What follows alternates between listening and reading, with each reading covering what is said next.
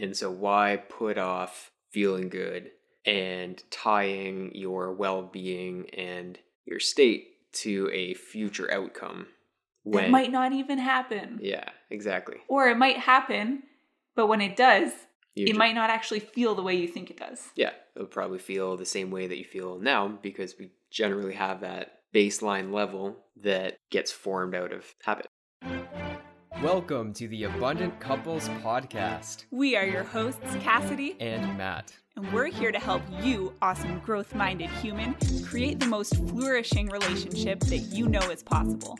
In this podcast, we'll dive deep into topics of relationship, intimacy, and lifestyle freedom. We believe that a great relationship is fuel for everything else in your life. So let's jump in and get fueled up. Welcome back. Welcome back. Thanks for joining us on the podcast today. So I'm curious if you can relate to any of these things. Does it sometimes feel like a struggle to get what you want? Do you get stressed out by the details? Does it feel like what you want and what you're trying to create is always just out of reach? And maybe like you feel like you should just be further along by now. Does any of that relate? If so, then we've got an episode for you. This one. Yeah. Talking about how feeling good actually helps you get what you want. And I know that might sound all fine and dandy, like, okay, great, sure. Sure, I'll just feel good and get what I want. Such a millennial. But today we're going to talk about why that is. And we're going to break down the top 3 mistakes that we believe can get in the way of getting what you want. Because often the best way to improve is not actually to do something new or learn a new strategy. It's actually to stop making a mistake. So today we'll talk about 3 of these mistakes. And if there are any of these 3 that you find yourself making, next time you do, you'll notice it and you'll stop doing it. Yeah. Mistake number 1 is the when-then fallacy. So basically how it goes is you think that when this thing that you want happens, then you will feel this certain way. You'll feel better. So when I get this job, when I make more money, when I, achieve this thing, then I'll feel happy. Then I'll be relaxed. Then I'll enjoy life more. Yeah, you're basically delaying your happiness and placing conditions on it. And what you end up doing then is putting yourself in this dissatisfied place.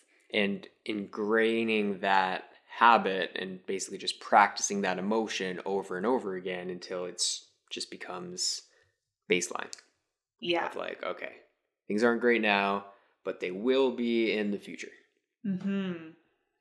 Yeah, and from that state of lack and dissatisfaction, you're actually less likely to take effective action toward the thing that you think is going to make you feel good.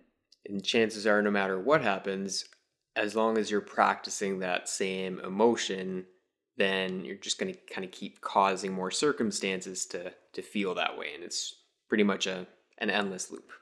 Mm-hmm. Yeah. On the flip side, if you're in a positive state, then there's actually a lot of studies that show that you're actually more creative, you're more productive and resilient, which causes you to create things in a better way and will lead you to feeling those good feelings. Mm-hmm. Now, here's another thing. If you're thinking, for example, when I make X amount of dollars, then I'll relax. Or then I'll be able to relax more. The thing is, nothing is ever guaranteed. So you might think that when you do this thing, when you achieve this, or when you stop doing this, then you're going to feel this way. But nothing is actually ever guaranteed. So can you be 100% sure that when you make more money, you'll be more relaxed? Has there ever been a time in your past when you were making less money than you are now, and you had that same thought that when you make more money, you'll be relaxed? And did it happen? And, there are some things that you think have a pretty good chance, like when I do this thing, I'll feel this way, and you have a good reason to believe it. But when it comes down to it, it's never guaranteed. Yep. And so why put off feeling good and tying your well-being and your state to a future outcome when it might not even happen? Yeah, exactly. Or it might happen, but when it does, it might not actually feel the way you think it does. Yeah, it'll probably feel the same way that you feel now, because we generally have that baseline level that gets formed out of habit. Mm-hmm. Yeah, so it might even cause it to feel good for a little bit of time, that condition, but then, it's the new car syndrome or the new whatever, feel good for a little bit, but then you realize, you're still the same person, still the same life. So rather than focusing on external, we say start within. Get rid of the when-then fallacy. Yeah. Yeah. Mistake number 2 is focusing on the details and logistics more than what it is that you want and how you're feeling. Yeah. So keeping front of focus what you really want is such a powerful thing to do, but so easy to miss. Yep. In fact, a really good mantra is, what do I want? What do I want? Anytime you're caught up in something where there's challenges or anything like that, it's okay, what do I want? What's my outcome? Focus on the outcome and focus on how you're feeling. Yeah. And then really tuning into how you feel as you're making decisions, as you're moving forward, rather than getting caught up in the details and logistics, is really going to help you get clarity and move forward in a way that feels really good. Because if, say, you're feeling stressed out, if you're in a state of being stressed out and you're trying to make decisions from that state, you're going to be projecting things into your future from a state of stress. And in that state, you're only really seeing a limited amount of possibilities. And so the actions you take will likely lead to results that will bring more stress because you made those decisions from a place of stress. And then the opposite is also true. If you're feeling inspired and you're feeling playful, you're going to see a much broader range of possibilities. You're naturally just more creative and more receptive when you're in a good feeling state. So you're going to see the possibilities and be more open to them. You'll think of more ideas and see opportunities that you wouldn't have when you're feeling stressed. Mm-hmm. Just reminds me of a Abraham quote is, I want to feel so good that I don't even notice when other people don't. I want to feel that good. Mm-hmm. It's, the opposite of that, I actually was in a rush the other day. I was driving real fast and I was kind of getting a little agitated on the road slightly, trying to make my appointment on time. And I noticed other people that were also not in a good state. Yeah, driving. And meanwhile, that almost never happens when I drive. Just like things super smooth and all that, but it's just being in that state and focusing on, again, the details of got to be here this time, in a lesser state. You start noticing and contributing to circumstances that cause stress. Yeah. Well, and it's also because of, to go a little bit more toward the energy perspective here. It's like when you're vibrating in the frequency of stress, then you are a vibrational match to other things in the world that are also vibrating at that frequency. Yep. So you will naturally be more drawn to, and those things will be more drawn to you. And so the opposite is true. When you raise that state, you're more naturally drawn to things that are in that higher vibration state as well.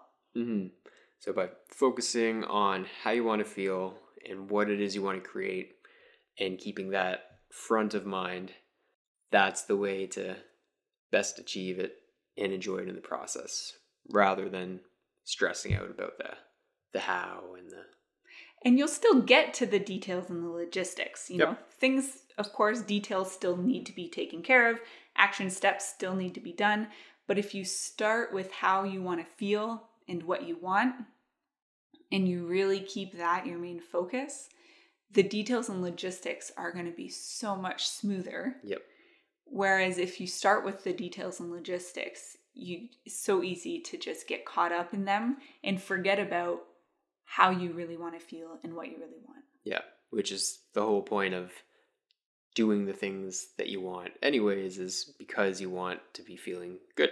So you can just shortcut that whole process and feel good now instead. Totally. Yeah. And sometimes it's easy to look around at the details and logistics and see reasons to be stressed out. But while you can't change your circumstances in this very moment, what you can do is change your state in this very moment. And then when you do that, you start to see those circumstances in a different way. You see different possibilities to move toward. And then when you move forward from that good state, the circumstances will change in the long run to reflect that state. Yeah. And mistake number 3 is being focused on what it is you don't have. So we were just saying that it's really important to know what you want, right? To be focused on what it is that you're trying to achieve, what it is that you're working toward. And there's a very fine line between that and being focused on what you don't have. So let's distinguish, because these sound like the same thing. For example, let's say you want to buy a house. If you're focused on what you want, you're focused on buying a house and that feeling of what it's going to feel like to be in that house.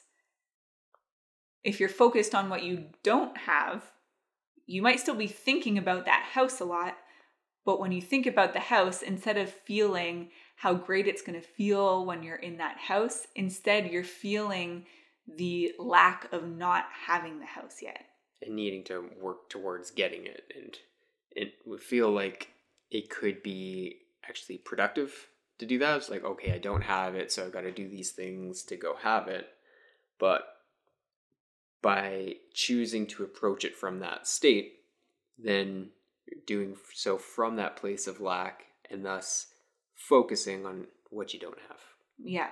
And just like we were talking about before, if you're focused on what you don't have and feeling that lack or dissatisfaction, then all of the actions that you're taking from that state are going to be charged with that energy. It's going to be less effective action that's not truly leading to where you want, because you're not focused on how it's going to feel when you have what you want. Yep.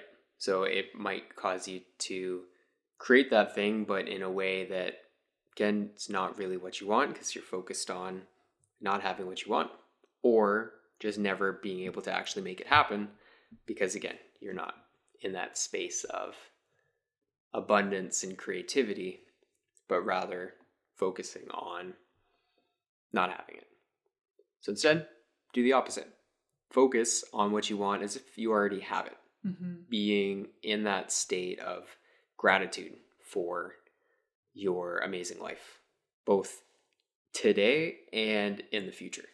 When you can be grateful for what you don't yet have, that is a really powerful tool for creating what you want.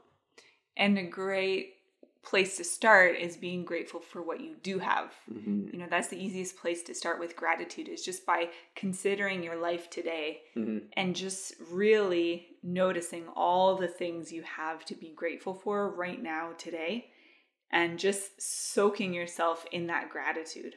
And then projecting yourself from that state of gratitude, projecting yourself into the future, into what it is that you want. Say it's buying a house, seeing yourself in that house, and then feeling gratitude for that moment, feeling gratitude for having the house, for already being there.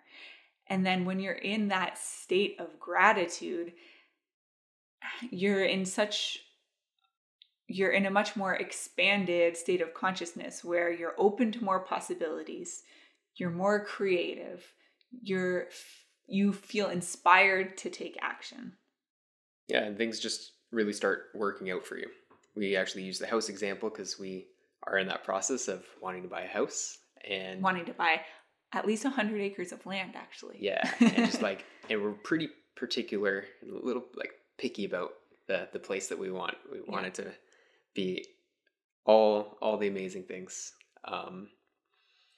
And when we were in our last place, looking back, we realized there's a pretty big jump between where we were and where we wanted to be. But again, we just practice this, focusing on where we want to be in an amazing house, feeling great each day, being able to walk outside naked is one of our criteria. And in a roundabout way, we didn't think we'd be moving before we bought our house, but we found the perfect rental on the island. It's pretty much just like our ideal house that we would build. I'm gonna actually draw out the layouts of this house because it's super ideal. Yeah, and we talk more about that in the last episode about the story of how that happened. But the interesting point here is that we were pretty much every day visualizing and meditating on our intentional community, being in a beautiful house out in the forest with trees all around us, and seeing ourselves and feeling what it would feel like to live there. And then without even trying, without making any effort, we just stumbled upon this perfect house for rent that's almost exactly what we were visualizing, other than it's not on our own land in a community, but it's a step toward that. And that's the power of putting yourself in the feeling place of already having what it is that you want.